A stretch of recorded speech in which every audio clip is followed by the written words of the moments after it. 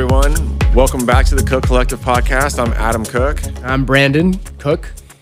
What's up, Brandon? Hey, how are you doing? I'm doing good, man. Good. I'm doing really Glad good. to be with you here again in your beautiful studio in downtown Los Angeles. Thank you. I love this place. You know, we haven't been using it much except for podcasting, but it's a gem. You know, it feels like very New York in here. You know, that is the thing I do love about downtown LA is, you know, we're looking out the windows and the architecture back in the day. Like people, I feel like took so much pride in making buildings art. They cared. Yeah, they cared. The decor of it, the carvings of it. And that's why these buildings still stand today with the beauty that they show. Yeah, we're in the fashion district and we're close to the Eastern building. I love the Eastern building. It's amazing. Yeah. I would love to see that apartment or the flat up top that Johnny Depp used to live in. Oh, is that where he used to live? Yeah, it sold for like $7 million or something. Yeah, pretty incredible. That's an iconic building, I guess. Yeah, for sure. Yeah. Well, you know, last episode we started diving into our ayahuasca experiences and how ayahuasca has shaped us. And something I realized I didn't share, I'd love to share, is how I ended up coming to ayahuasca. And really, it's thanks to you that, you know, for after coming back from your first ayahuasca experience and sharing with me what you went through, how you've like felt like this new person, it started getting me really intrigued. But there was a lot of fear.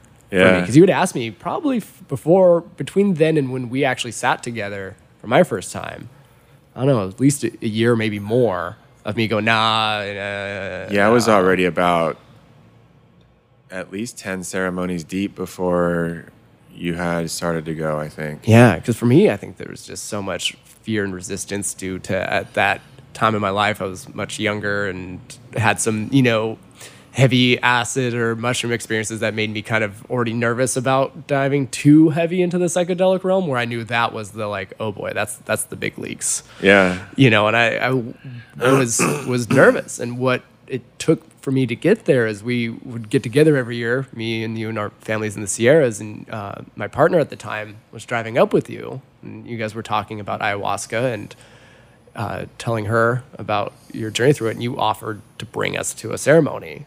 So she came to me and said, hey, Adam told me about this. I want to do it. And that was at the moment we're going, well, you know, my girlfriend's doing it. I want to be there to support her. And okay, I'm going to do it. And that was the moment I said yes. And immediately felt the nerves starting to come up. Because I think once we said yes, it was about 2 months until we did it. So I knew the next month I had to go on dieta. And, you know, it's such an interesting journey once you say yes. It's the start of the ceremony to me in a way. Once you say yes, the ceremony starts. And your palms start sweating immediately. Yeah, you're like, oh, okay. Like, because you don't know. And I think if you go into it your first time with absolutely no reservation or fear, maybe there's a little bit of neuroses or something causing you to like not have fear at all. Because you should have some nerves. It's a big thing. Yeah. It's a big thing. You're diving into the unknown. You're plunging into the deep end for the first time. Absolutely. And, you know, for me, starting the dieta brought up a lot for me of just the cravings I had and the things I had a really hard time giving up. For me were carbs and sugar. Yeah. I had already given up caffeine, I think, that prior spring, and it was super, because we sat in December, and it was so powerful for me because someone told me, hey, you should try giving up caffeine. It takes 2 weeks for it to get out of your system, and then you'll start dreaming again, and you'll have more consistent energy. It took a while to get out of my system, but then it was good. But realizing the cravings, like my body was so addicted to, you know, eating breads and sugar that when I didn't have it, I was like, that's all I could think about. And that's powerful in itself, of you going, all I'm focusing on now is how bad I want some sugar, some chocolate, something that's all I can focus on today.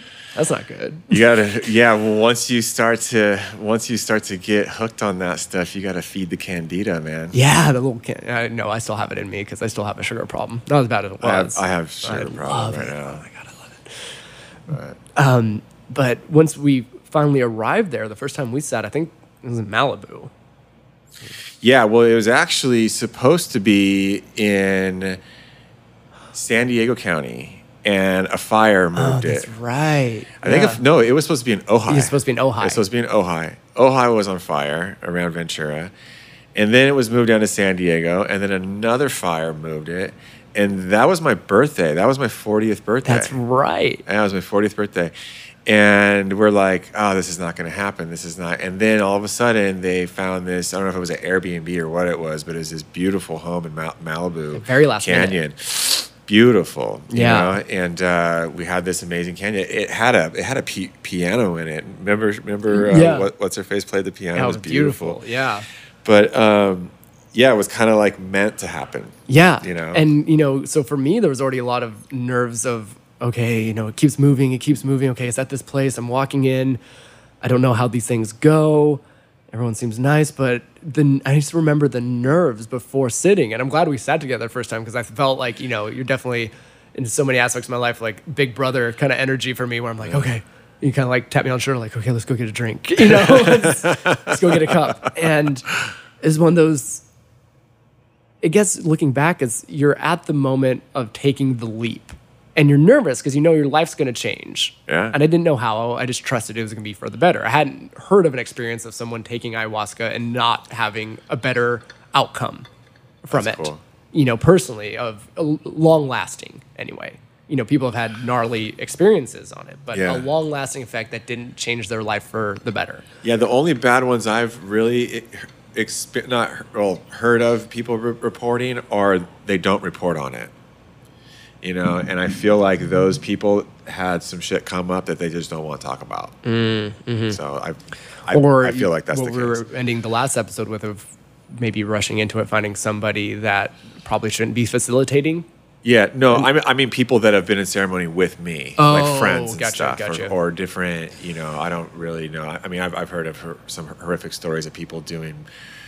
I've heard of people doing, you know, ceremonies with like 40 people all piled up on top of each other, sitting wherever they want, in like one little bathroom, and just bad. I've heard of that in New York because you got to do what you got to do there. There's not a whole lot of space. And a lot of times ceremonies can get that way.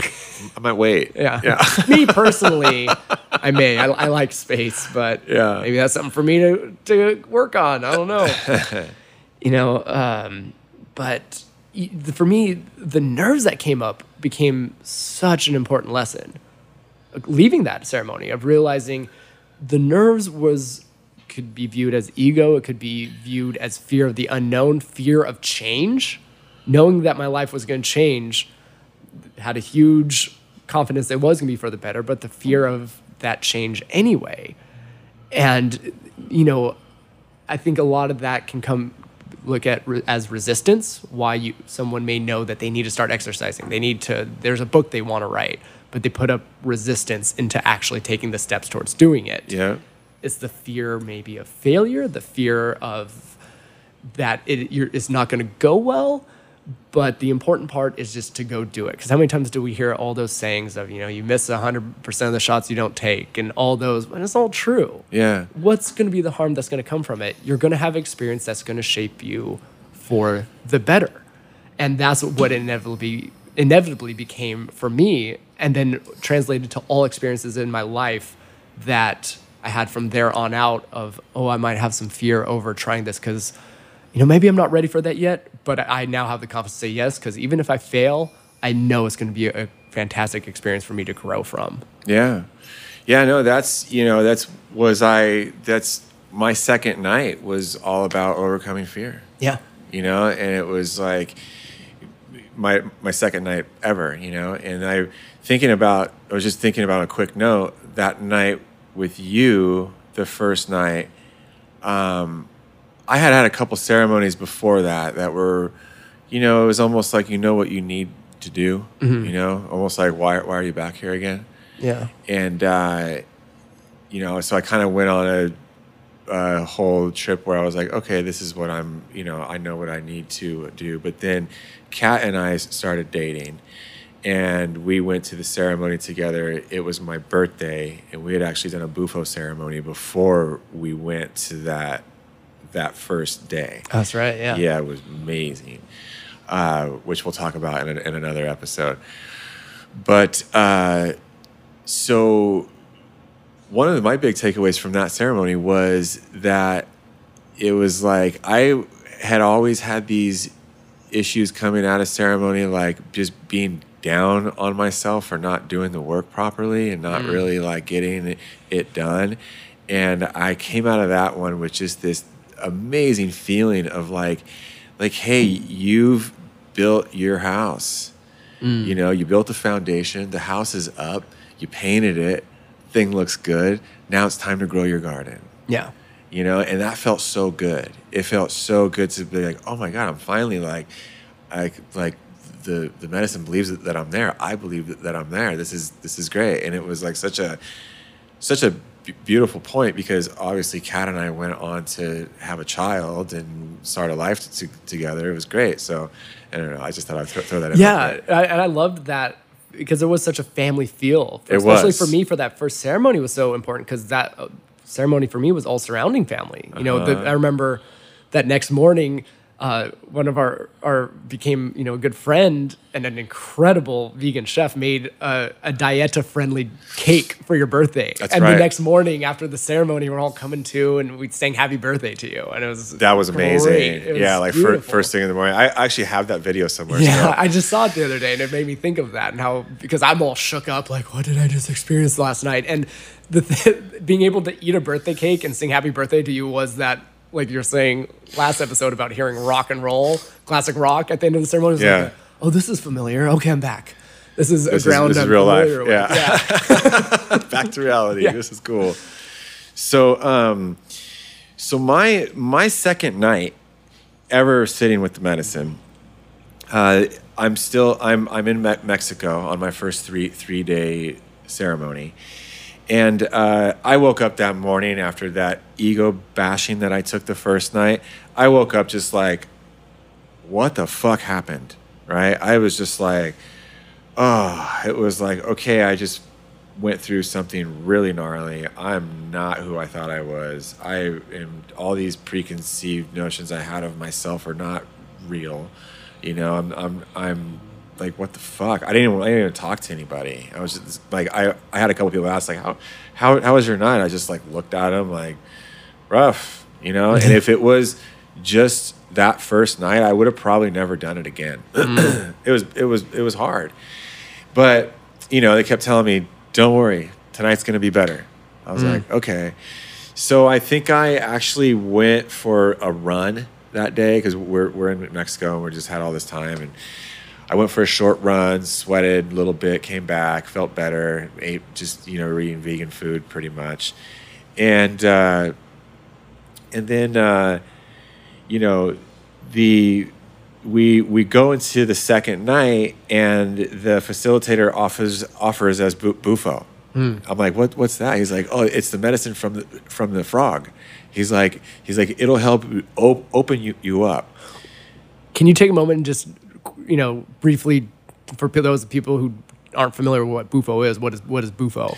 So, bufo alvarius, I believe that's how you say it. I think so. Alvarius is a toad from the Sonoran Desert, and it has a secretion from its skin that I believe is probably I guess it's like a poison. Probably it's some kind of.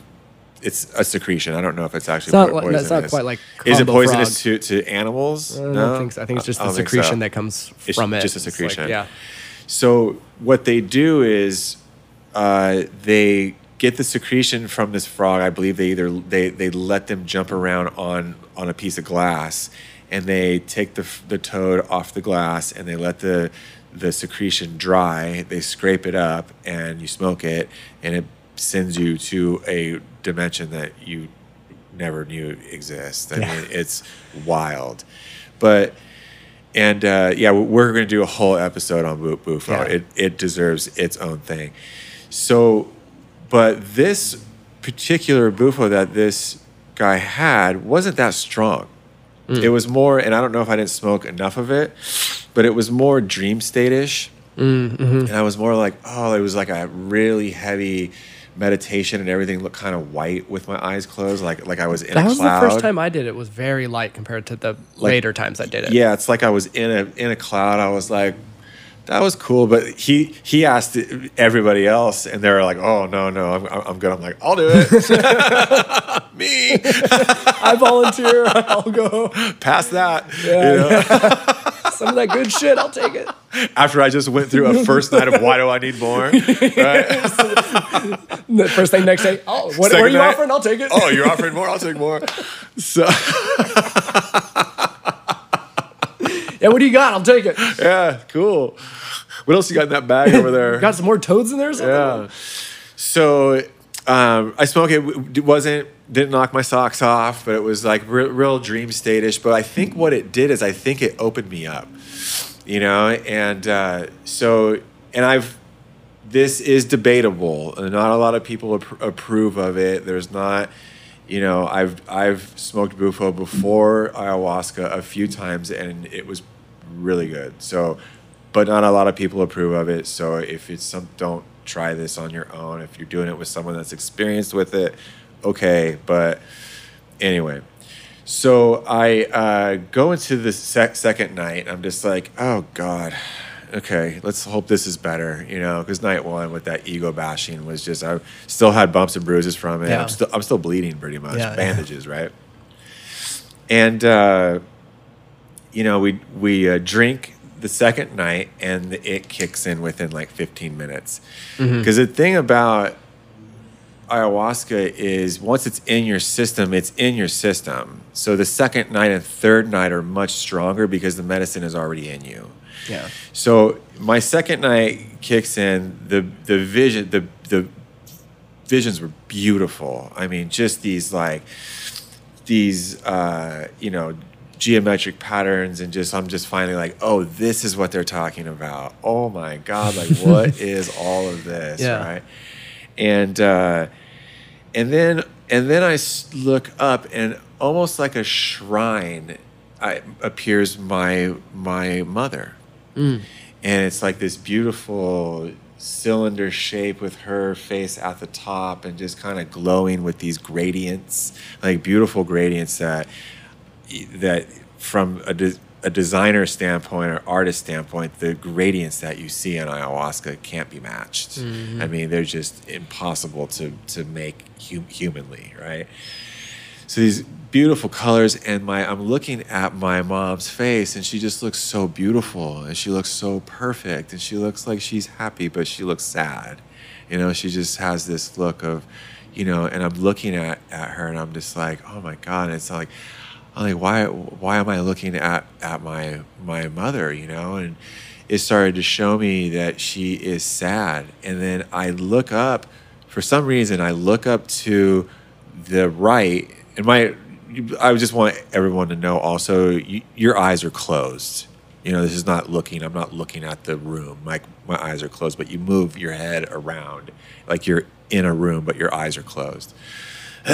So I turn to the right and I look up, and my great-grandfather is floating in this like darkness. And I look at him and I'm like, holy shit. And he's floating in like this, I see it's like a purgatory, like he's not coming back from there, kind of thing. And my great-grandfather molested my mother from when she was 2 until she was 9 years old. And she lived with them. And the abuse that she suffered from him is just horrific. It destroyed my family. After he died, when I was about 12 or 13, it was when they got bad into drugs and stuff. She got bad into drugs. So I all of a sudden could see where and why, and I knew it, but where and why my mother has so much pain, and why I have had such a hard time with my mother, and that I need to have compassion for her because she's in pain, you know, and this just immediately made me cry, and I'm just like, oh my God, Mom, I'm sorry. Like, I love you. You know, I'm so sorry. Like, I don't want to take back anything I've ever done that's shitty, you know, and not that I did a lot of shitty things to my mom, but I need to be more in your life, you know, and to me that was shitty for not being in her life enough, or trying to be, or whatever that case was, you know. she a lot of times felt like she wasn't there enough and she let me down, so she wouldn't be around because she would be worried that she'd already caused enough harm or something, right? So after I am sitting with my mother and seeing my grandfather, that's when the purging starts. That was my first purge.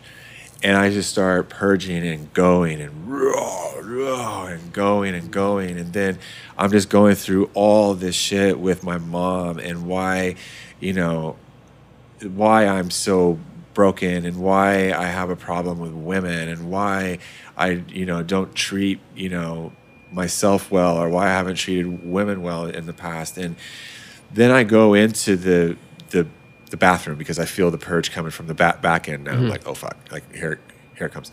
So I run to the bathroom. I walk to the bathroom, and I'm in super deep in this.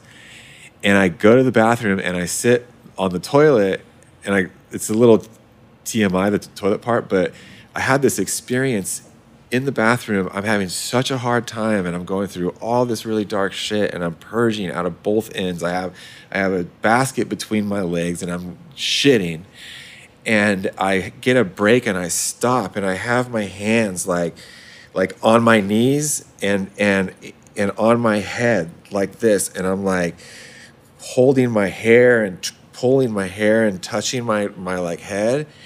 And all of a sudden, like, I'm like, fuck, like, this is fucking fucked. Like, all this shit's coming up is fucked.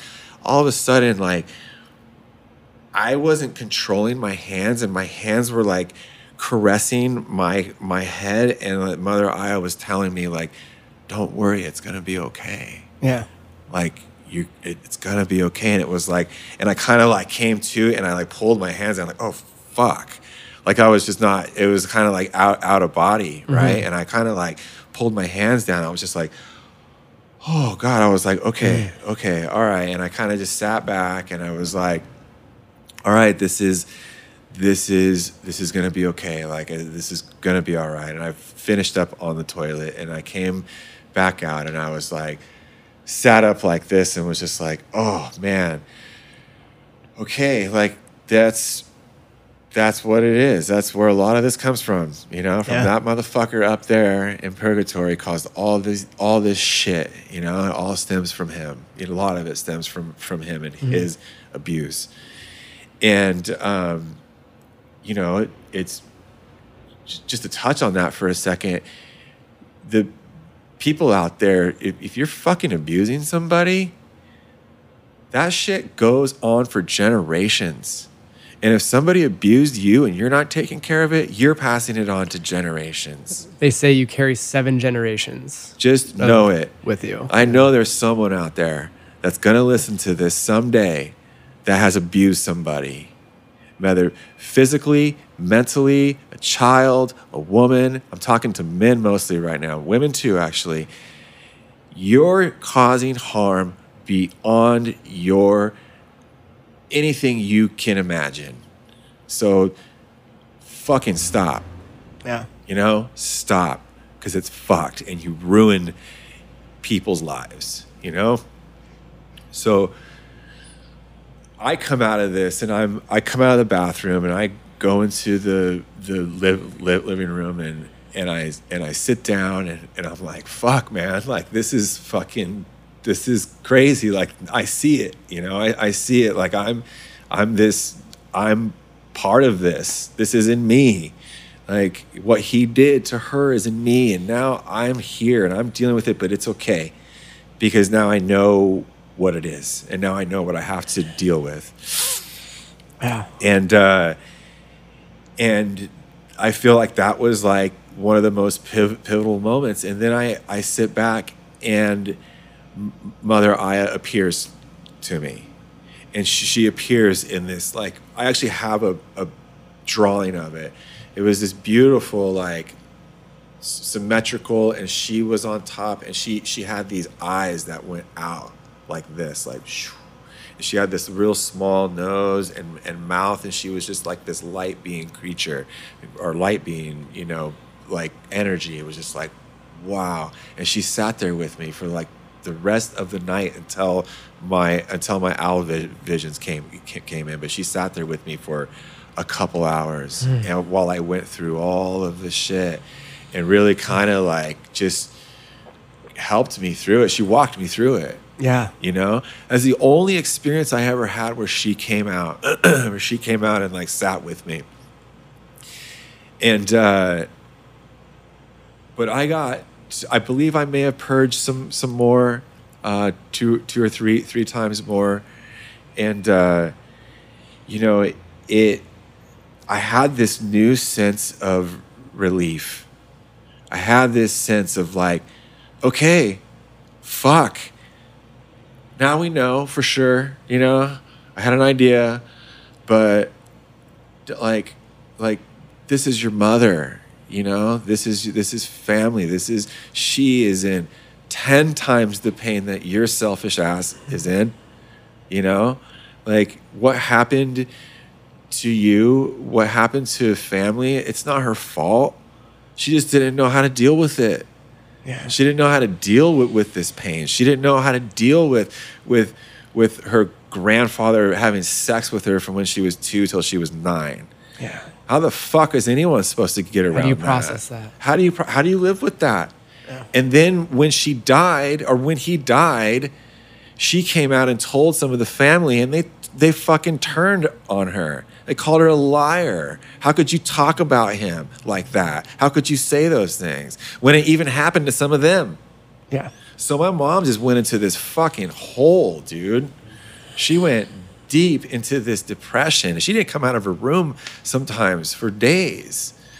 My mom got so bad at one point, she didn't recognize me when I walked into her room. She didn't know who I was. She was losing her mind. And she's doing speed.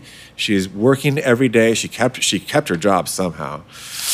But she's such a strong woman. Yeah. You know, she's able to just make it through that. And then, you know, her not treating her issues, her not treating this trauma, you know, finally got treated in the form of drugs. Yeah. You know, and that's what's going to happen to anyone. And it's an escape then. Yeah. And that's why I'm here. That's why I'm doing this, because this can get people through the most horrific shit. You know, she just got off of antidepressants for the first time in 30 years from microdosing psilocybin. It's beautiful. I got her microdosing psilocybin about a year ago, and within 4 months, she was off. Man. The doctor's like, you just quit? She's like, yeah, because I'm fine now. Because I take this every morning. I take a little pinch of these mushrooms every morning, and I don't need it anymore. And now she's doing great. So I'm looking forward to getting her into the ayahuasca ceremony. So, which is going to be great. Think of what a gift it is you're talking about, that you have this realization, because this is where it stops with you. You can heal, help your mother heal. You can heal your future generations. Yeah. And that's the important part of this work, like you just said. Like, once you have that realization, you can only have compassion for the things that you may have been bitter at your mother about. Just love and compassion and drive to make your future generations of your family better. Yeah, I mean, I was taking it personal. Yeah. How do you not, though? Because you don't know till you know.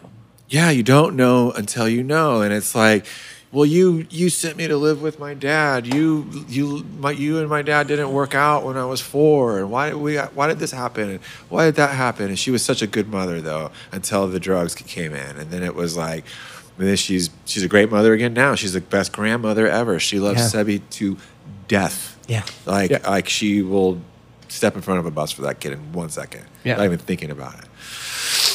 So, you know, I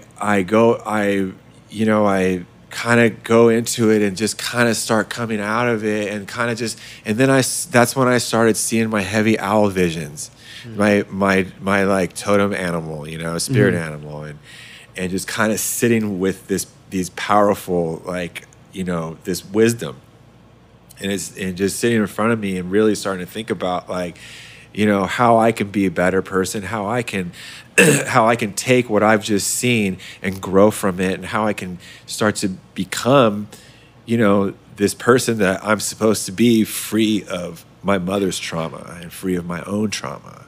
Yeah. You know, and it's been I'm really happy that I'm doing this and talking about this right now, because you forget about it. Yeah. You forget as time goes, you forget these experiences because you get busy and life happens and stuff. And I need to always be brought back to the point, or brought back to love, you know, and that's why I, you know, follow the readings and, you know, of people like Ram Dass, and why I'm always seeking, you know, reading books like autobiography of a yogi. Things like this are reminders of we're just here to love. Yeah. That's it. If you're doing something and it's not out of love, why are you doing it? What's the point? You know? I mean, it's like, it's really just about and I think having a child also really has deepened this feeling, because now I know like that was a bigger purpose for me, was to create him. Yeah. You know? Yeah. And really give him the life that he deserves. Yeah. You know, and that I don't have to carry my bullshit over into him. That's one reason I quit fucking drinking. I don't want him to have an alcoholic dad. I don't want him to grow up in a lifestyle of getting fucking hammered, because that's what you do. You fucking get hammered. You got a fucking problem, have a beer, boy. Fucking drink it off. Go to work. As long as you can still walk at the end of the night. Just fucking work harder, you know? It's like, dude, like, it's okay for us to be open. It's okay for men to cry. It's okay for men to fucking not know everything. and say, I don't know everything. Yes. I don't know. Positive masculinity. It's like, it's okay for us to be masculine, and it's okay for us to embrace feminine. You know, that's what it's all about, because in the end, we're just a soul.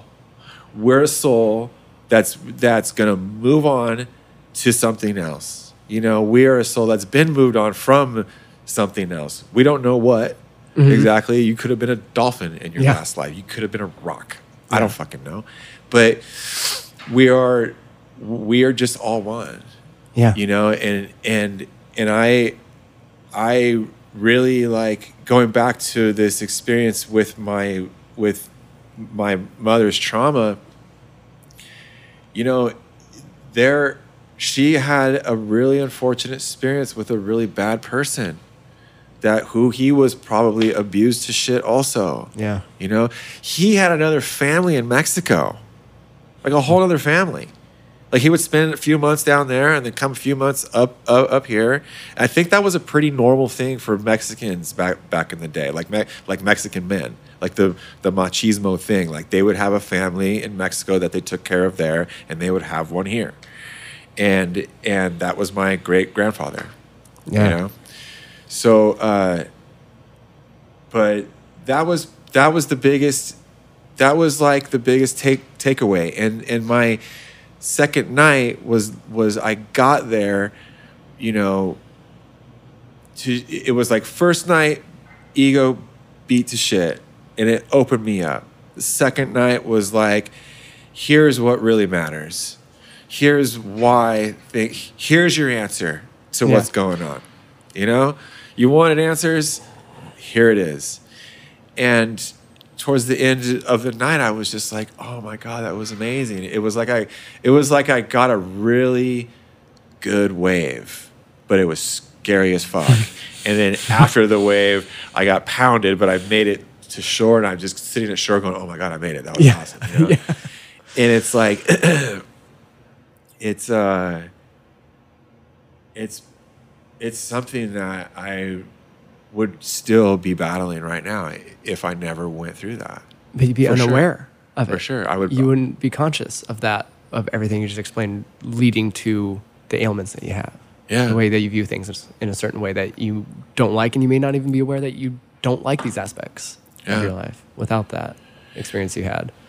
Yeah, you know, there were some other things in that night, you know, like that same girl kept laughing.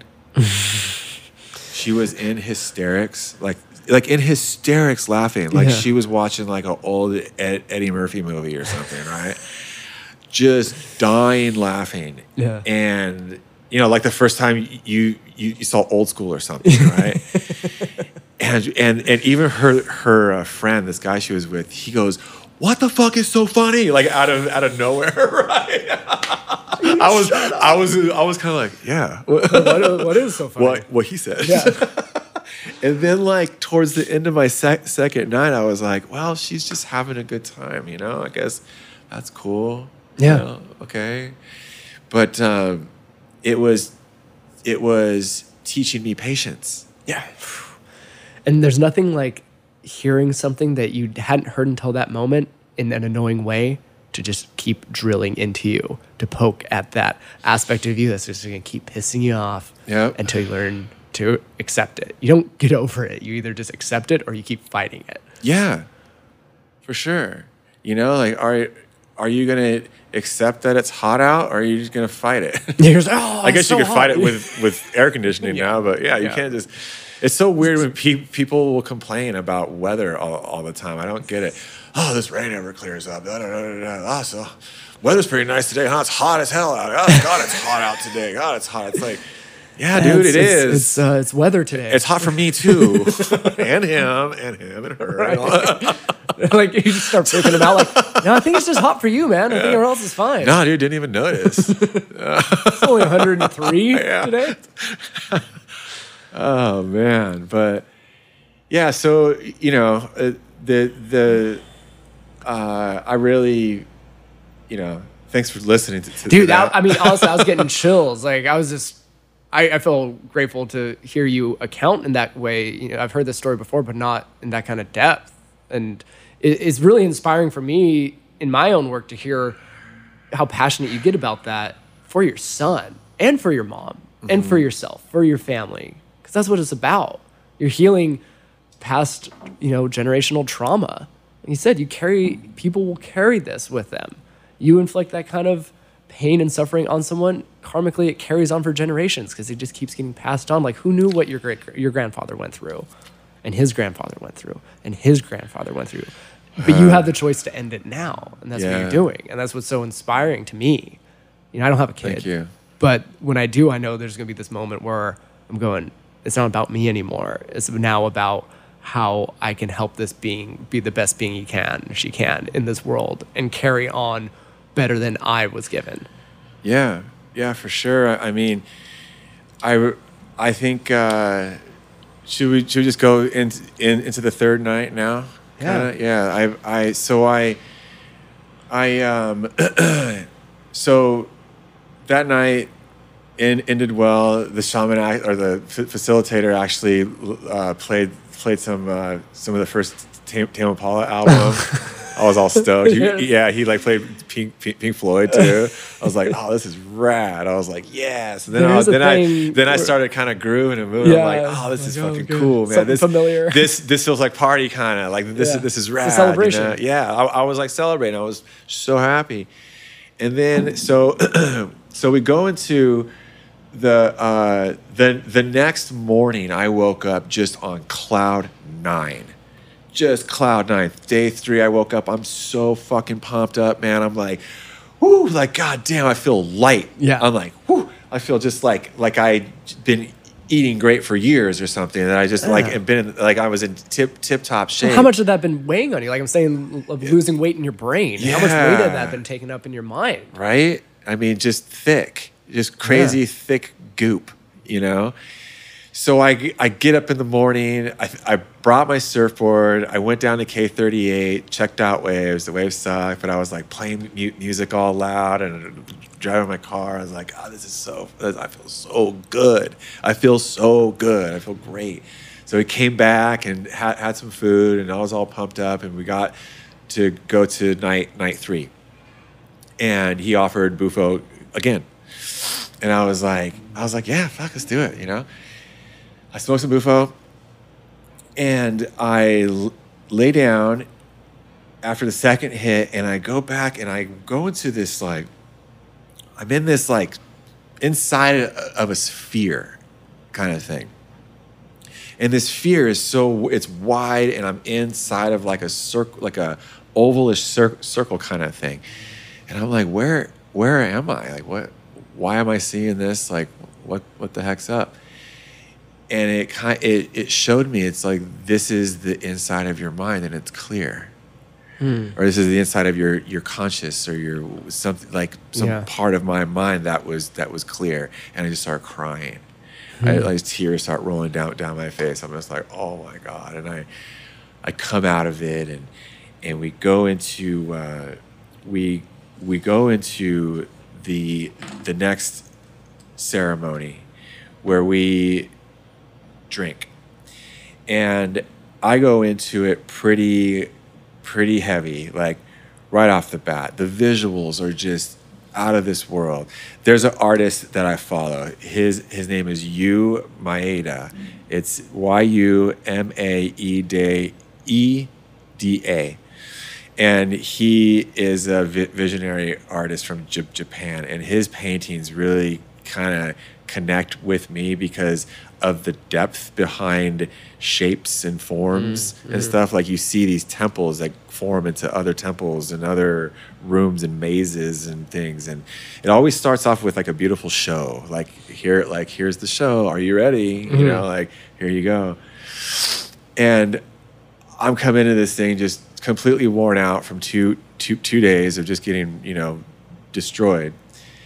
And all of a sudden, I'm like, it comes out of the geometric kind of wonderland place, and I go to this place where I could see sky, and I could see this sky, and I could see these like beautiful geometric pattern bird type of creatures. So they're the ones in the sky were like migrating somewhere. And that looked like, imagine if there was like two billboards as wings, but they had geometric patterns on them, and they were like swooping like wings. Yeah. And I'm looking at these, and they're in this beautiful blue sky, and I'm like, wow, where am I? What is this? And then I look down. I'm on the couch with the blanket, and I look down, and there's these little, like, there's more birds, and there's these little like hummingbird type creatures that have like 10 wings on each side. They're going yeah, and they're coming up, and they're kissing me, and I'm like, what are you guys doing? Like, and they're like playing, like they're being really playful and like fun. And I'm looking down it, and there's all these, like, I'm in these green gardens where it's like I'm almost in like this, like, it just looked like the Garden of Eden, like a utopia, right? And there was these pipelines going through these gardens, and I'm like just looking around, like, wow, this is the most beautiful place I've ever been to. I'm here, I'm there, right? And I'm like, what are you guys doing? These little birds kept coming up and kissing me. These bird type creatures, they're like, and I'm like, what are you guys doing? And I like grabbed the blanket, and I lay down, and they all came up to like make me feel warm and caress me in a way. And they go, you don't ever have to be afraid. And like, this is home. You don't ever be afraid ever again.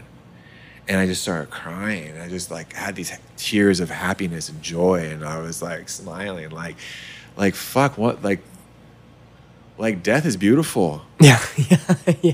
This is where I'm gonna go. There's no doubt about it in my mind whatsoever. What's there to be afraid of? Where you're gonna go is beautiful. Yeah. Where I'm gonna go is beautiful. And I see where these stories from the Bible came from. Now, the gardens, the heavens, like everything, like it was there, and it's just like at that moment I had already overcome a lot of fear. But at that moment was when I really overcame fear, in the sense of the biggest way. Little things still would hang on to me, and I would be afraid to do certain things because of judgment or whatever. Yeah. But at that point, I was like, wow, like once you overcome the fear of death, what are you scared of? And so, because I've been curious about that too, of what exactly does that mean? Because everyone here is like, oh, I'm not afraid to die. Well, what aspect of dying is it that one has a fear over? Because I feel it's different for everyone, right? And like you probably have a much different fear now of death now that you have a son than you did then. Yeah. And then you probably had a much different fear of death than you did when you were 15. Well, that's not necessarily true. I'm not afraid of death right now. Mm-hmm. I'm not going to do something stupid to get myself killed. Yeah. But if I die, that's fine. Yeah. You know, if I die, that's when I was supposed to die. Yeah. You know, I definitely don't ride my road bike on crowded streets like I did. Yeah. You know, I don't take chances like I used to on certain things. But also, too, I take bigger chances in other areas now that held me back. Mm-hmm. You know, so it's calculated risk always. You know. Well, yeah, I think you bring up such a good point of you don't do something to to test fate. Yeah. You know. Yeah. But once you release that fear, think of how free you are. Yeah. Because you're not afraid of, even if doing something that necessarily wouldn't cause you death, but may cause you ego death, failing, getting embarrassed. You're like, oh, it doesn't matter. You're all going to die. Yeah. But you mean that in a positive way. You don't mean that in a cynical, like, oh, it doesn't matter. We're all going to die. Like, you mean it like, it doesn't matter. I'm here on this life now, and then at one point I'll be gone. Might as well experience this now. Yeah. Yeah. Yeah, absolutely.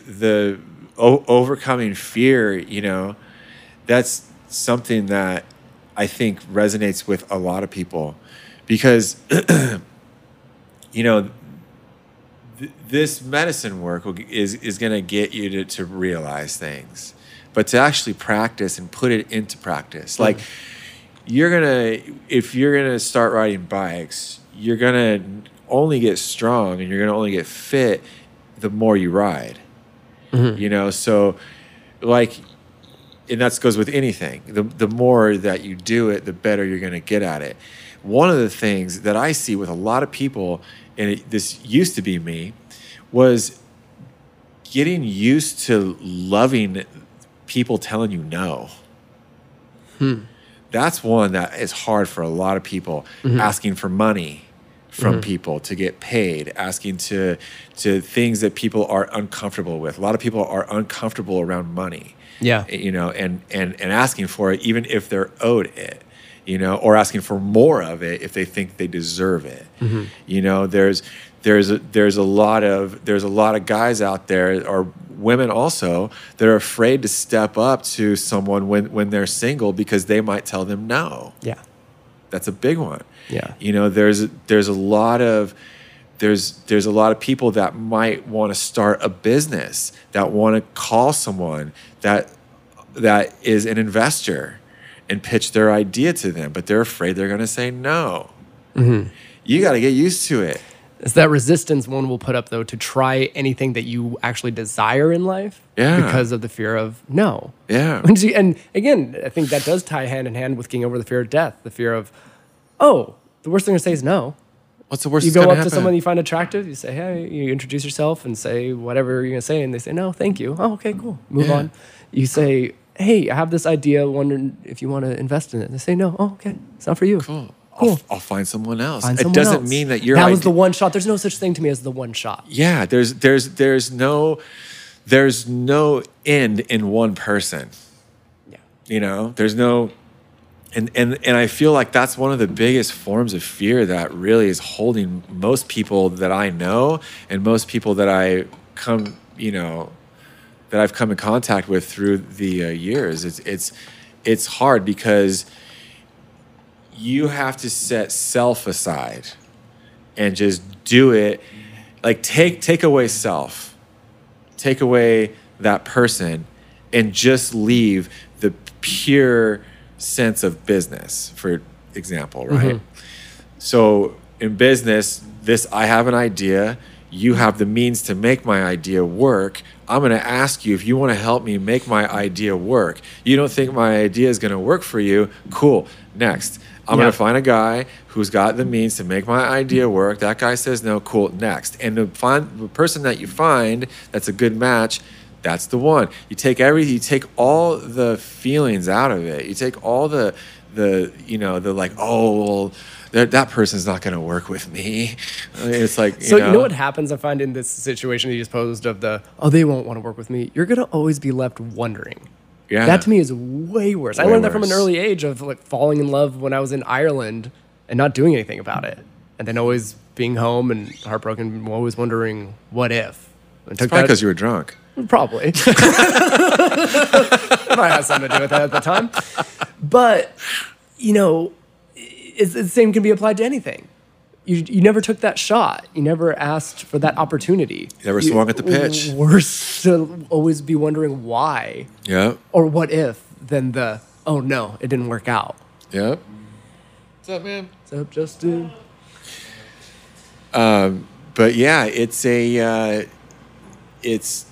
something that I think it has definitely been my biggest takeaway from ayahuasca is really overcoming fear. And I mean, I've been a salesman for, a long time and never had a problem talking to girls.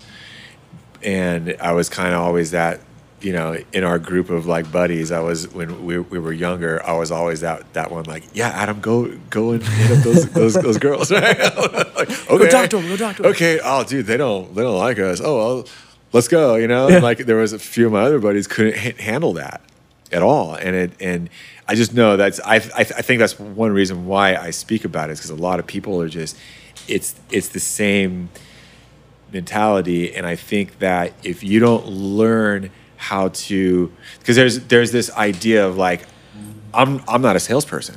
I'm not. I'm just not. Yeah. But you are, because if you believe in yourself, you're your best salesman. Yeah. Like everything you were just talking about of the go talk to the random people. I'm terrible with that. Yeah. But I know that about myself. So I know my strength is just reading the room and I just happen to find myself in conversation with someone. And then know if it's a business sense, I know if it's something that I'm particular with, if it's something pertaining to music and the music business, then I know what I'm talking about and I can be confident about that. But if you ask me to go and be like, can you go door to door and sell this? I'll be like, I guarantee I'll probably sell 0. You could after doing it for a week. Yeah, maybe. But I'd have to be into it to actually do it. Well, that's the whole thing. It's like there's some people that can just sell anything for sure. Those are usually people you don't want to buy from. Sell ice to an Eskimo. Yeah, those are like the used car salesman type. Like, oh, you look good in this baby. Yeah. Don't look at the odometer. I can see the wind coming through your hair already. With the top down. Look at that. It'll shine up. Don't worry. Yeah, it's just a little scuff. Don't worry about it. Looks like the alternator's missing. You don't need one of those. Doesn't start. That's okay. That's okay. It's okay. We'll tow it to your house. Good. Yeah. But so that's really the I would say that's one of my biggest takeaways from all my ceremonies. Really is overcoming fear. You know, and overcoming that fear of the unknown and always just trying to dive straight into it. Well, for me, it was overcoming the fear of just saying yes when the opportunity presents itself to you. I think about that all the time. If I wouldn't have taken you up on the offer, where would I be today? Because you kept telling me, man, I wish I just did this when I was younger. Like, you should do it. You know, you should think about this, and you're going to come out a better person. And I'm going, okay, well, I'm nervous. And think about that. What if I never would have gotten into that? Yeah, right. I'd still be driving myself mad with my own personal bullshit. I know. I always think back. Not always, but I tend to think like, man, I can't imagine if I would have done this in my early 20s. Right. Like, whoa, could imagine where it wasn't time yet. I can't think like that. No, you can't because it wasn't time yet. Yeah, that was all those experiences. I needed those. Yeah. I really did because your karma to live that out. I feel like, if I didn't experience them then, maybe I would have experienced them later in life and caused a shit ton more damage. Well, I think everyone's dealt some sort of shitty hand in life that's their karma to live out, to deal with. Some sort of insecurity. I think that too about physical attributes. We live in LA, right? So everyone's always getting plastic surgery. And I really think that everyone has some aspect of themselves that they may be a little insecure about. Yeah. And that's there for a very specific reason, to be a tool for you to live your life out using that as a means of growth. Yeah. So you think, oh, I'm not tall enough. I'm a little too hefty. I'm a little too skinny. That's meant to be there for your growth in how you're going to interact with the world and what you're going to do in the world. Yeah, here's here's another one. What about the fear of change and the fear of self-love and learning what that means? It's really, it took me a while. Like, oh, self-love. I love myself. Of course I love myself. Look at me. I love me good. too. I look good. Look at what I'm wearing today. Who wouldn't love this? I'm put together, right?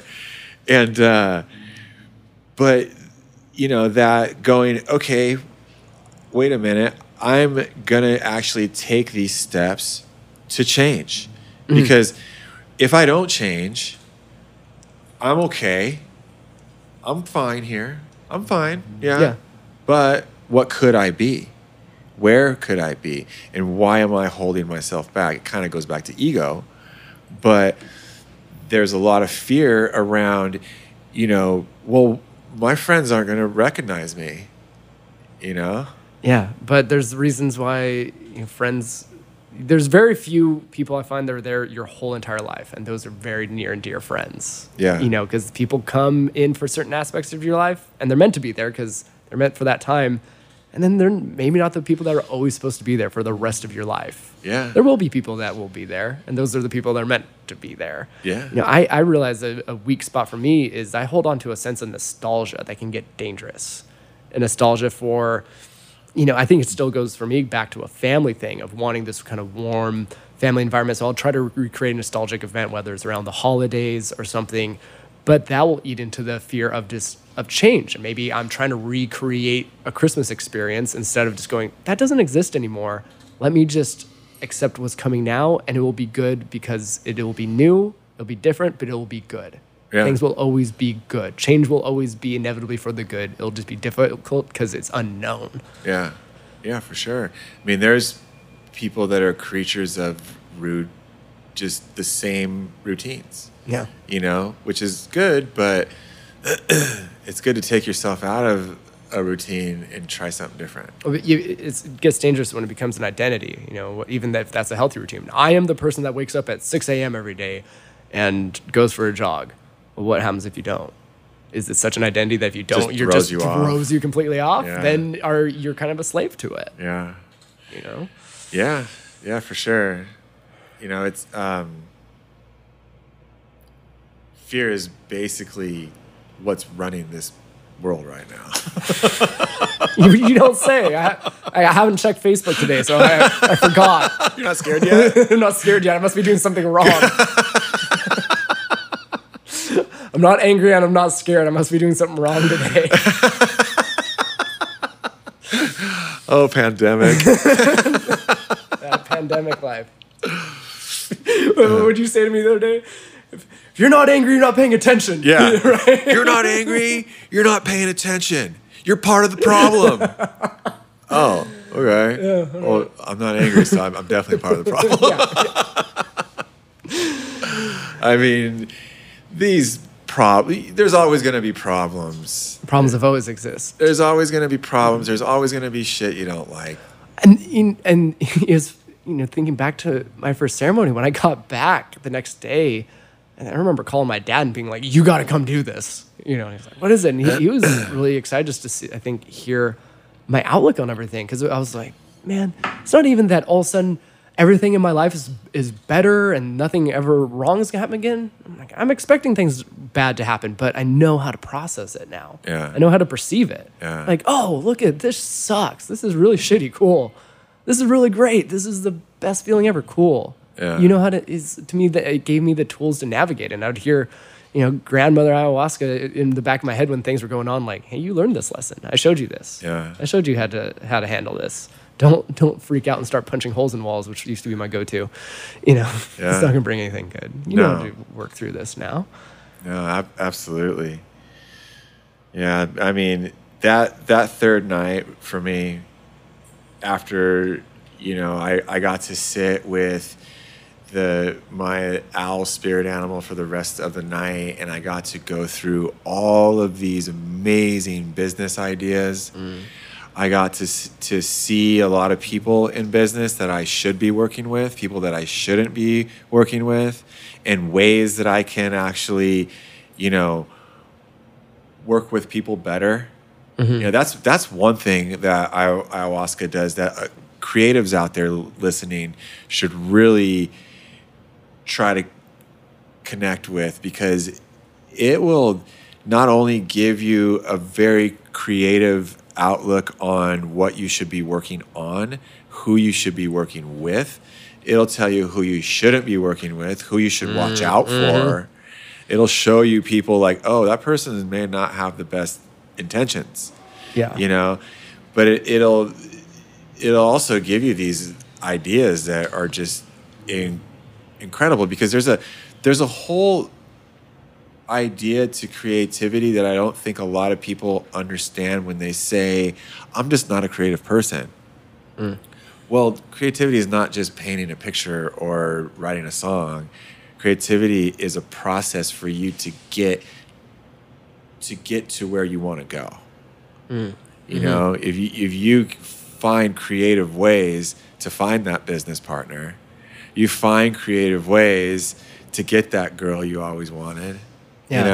How can you creatively plan your life to get it to the place that you want? Well, that's when that old saying, like, the journey is the destination. But it gets fun when you have a goal in mind of where you want to see yourself. I think it's fun of how to get there. You get creative with, okay, this is where I want to be. This is, whether that's in business and personal life, whatever, exercise. You have some goal. The getting there gets the creative fun part then. Yeah. Because it becomes a game. Yeah, it's a game. That's why I love business so much. Yeah. It's a big game to me. Yeah. That's why I can work 12 hours a day when I'm working on a new brand or I'm working on these new But it gives you life. Licenses. I love it. I love it. It's the end goal is, there's financial incentive, but I love the process. I love creating. I love the people that I work with. I love my buyers. I love just figuring out the ever-changing fashion business and apparel business, that it's just, remaining formless. Yeah. It's just, it constantly is changing, and I have to constantly be changing and adapting. Yeah, water is always going to find a way. Path of least resistance. Absolutely. Be like water is formless. Right? Find the holes. Yeah. That's the thing, and that's always my thing is, when I'm in business and I'm thinking business minded, where's the holes? Who's not doing this? Who's not doing that right? Find those little holes and be the water. Yeah. Yeah. And thinking back to, you're talking, third night wrapping up ceremony, we're speaking of ayahuasca.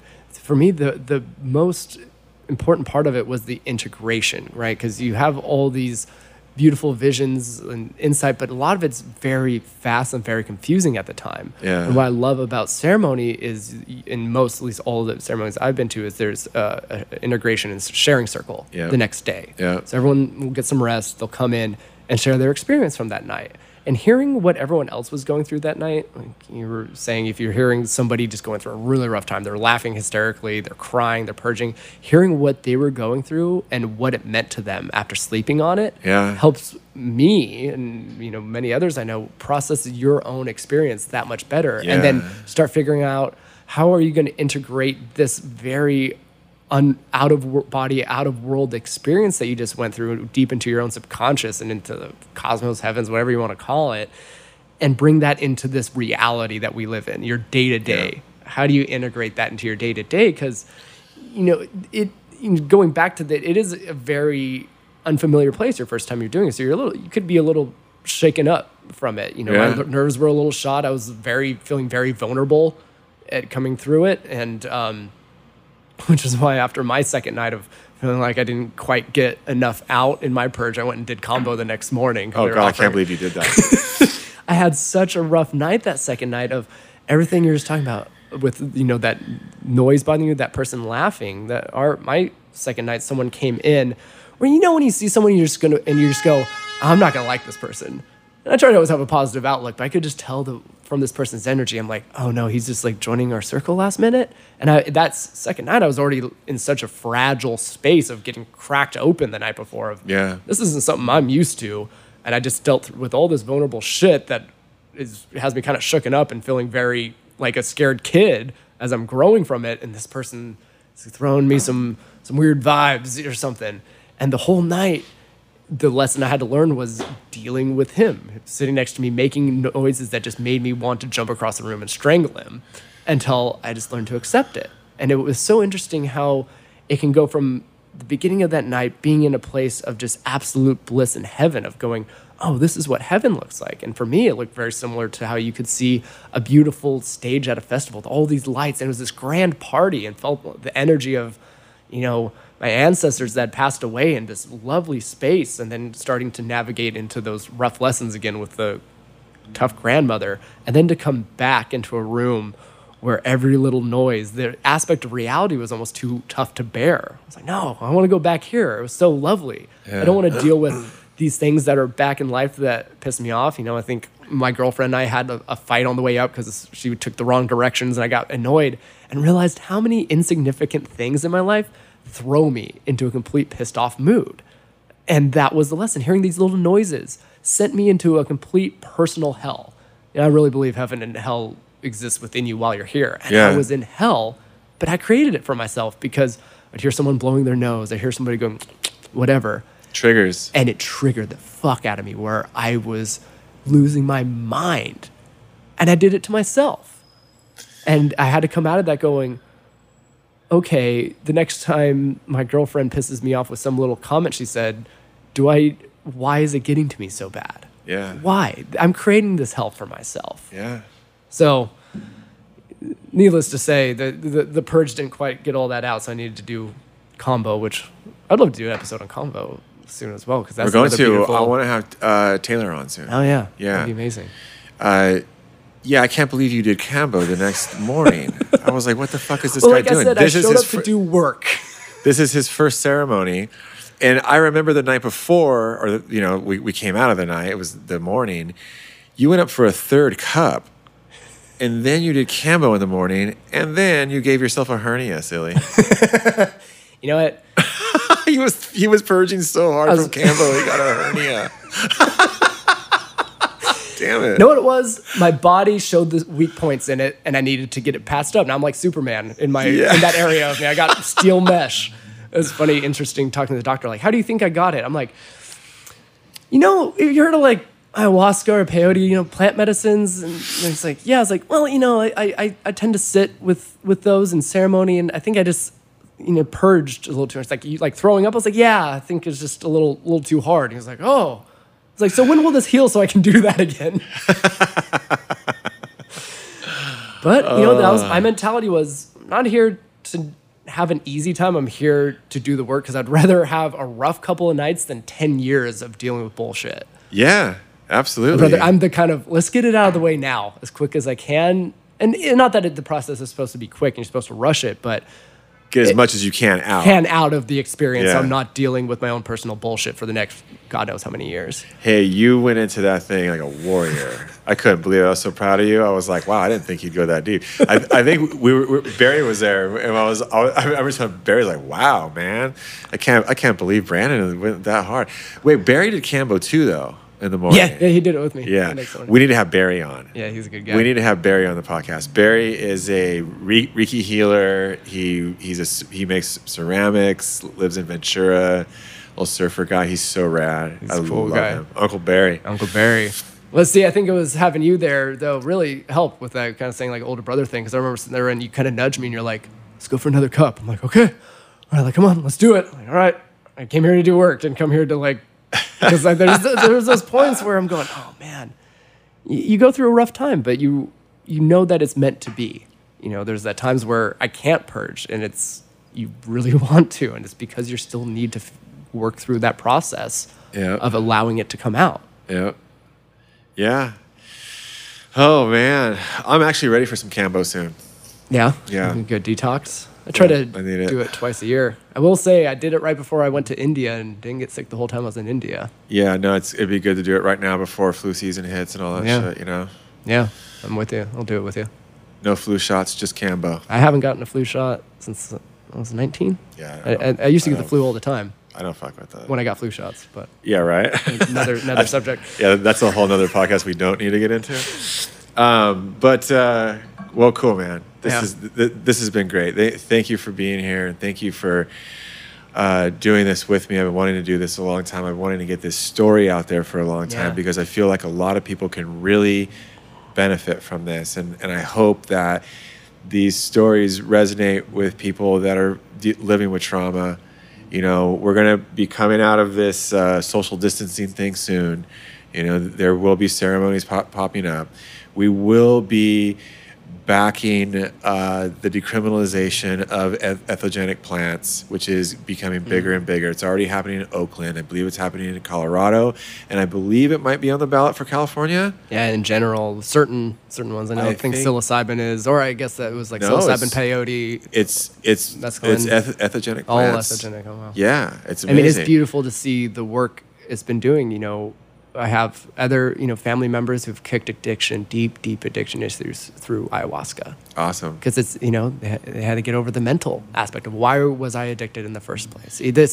The depression, the addiction, the just joy and rejuvenation of life I see it bring people. It's why, I personally have to be careful because I'm always out there like, everyone should do it. Granted, it's not for everyone. I thought it was important for us to share our experiences because it changed my life. I know it changed your life. I see it changing other people's lives where this is an option. Yeah. This is a tool. There's also, too, a couple things that I'd like to just drop into this are for sober people, people that are in the program, right? I've had a few friends that are in the program, been sober for years, and they went and did ayahuasca, and they got great benefit from it. One of them is he follows Christ. He's really into his church. Ayahuasca brought him closer to Jesus. Same for me. I have another friend who's been sober for 10 years. Guy had never done anything other than he was hooked on heroin. He did a 2-day ceremony. Guy's killing it. Doing great. Like he's got a kid now. I think he's married. He's living up in Santa Cruz. So I would like to see more of the sober community kind of start to move towards this because it's not a party. You're not altering your mind to get high. Your mind gets altered in the process of transforming you to show you what is happening in your life and what can be. And I hope that what I've just shared here today kind of shed a little bit of light on that. Like there's not one person in this world hanging out in their backyard, drinking ayahuasca, smoking a joint, and taking shots of fucking bourbon. The last thing you're going to want to do after drinking ayahuasca is drink more ayahuasca for fun. Yeah, no, it's not happening. People aren't doing that. I don't even like thinking of it like a psychedelic because I think the way psychedelics perceived in our country is, LSD and like Jimi Hendrix and Far Out Colors and seeing weird shit. It's so much deeper than that. Where I'm like, I don't even sometimes like associating it with psychedelics because psychedelics kind of gets this idea associated with it of like Far Out Colors and this kind of like love and peace and cool trippy shit, man. And that's associated with it, but it's so much deeper. I think a lot of people they connect psychedelics with deadheads. Yeah, with a negative aspect. Ravers. Yeah, and that can be fun too, but it's not what we're talking about. And we're talking about using it as a medicine. So we're talking about plant medicine. It's not about let's take some mushrooms and go see some trippy shit. This is let's take some plant medicine, mushrooms, ayahuasca, and dive deep within our consciousness so we can be a better person and serve the world better. Sure, absolutely. All right, man. Well, thank you. Thank you very much. Yeah, and appreciate you. thank you everyone out there, and we'll be back.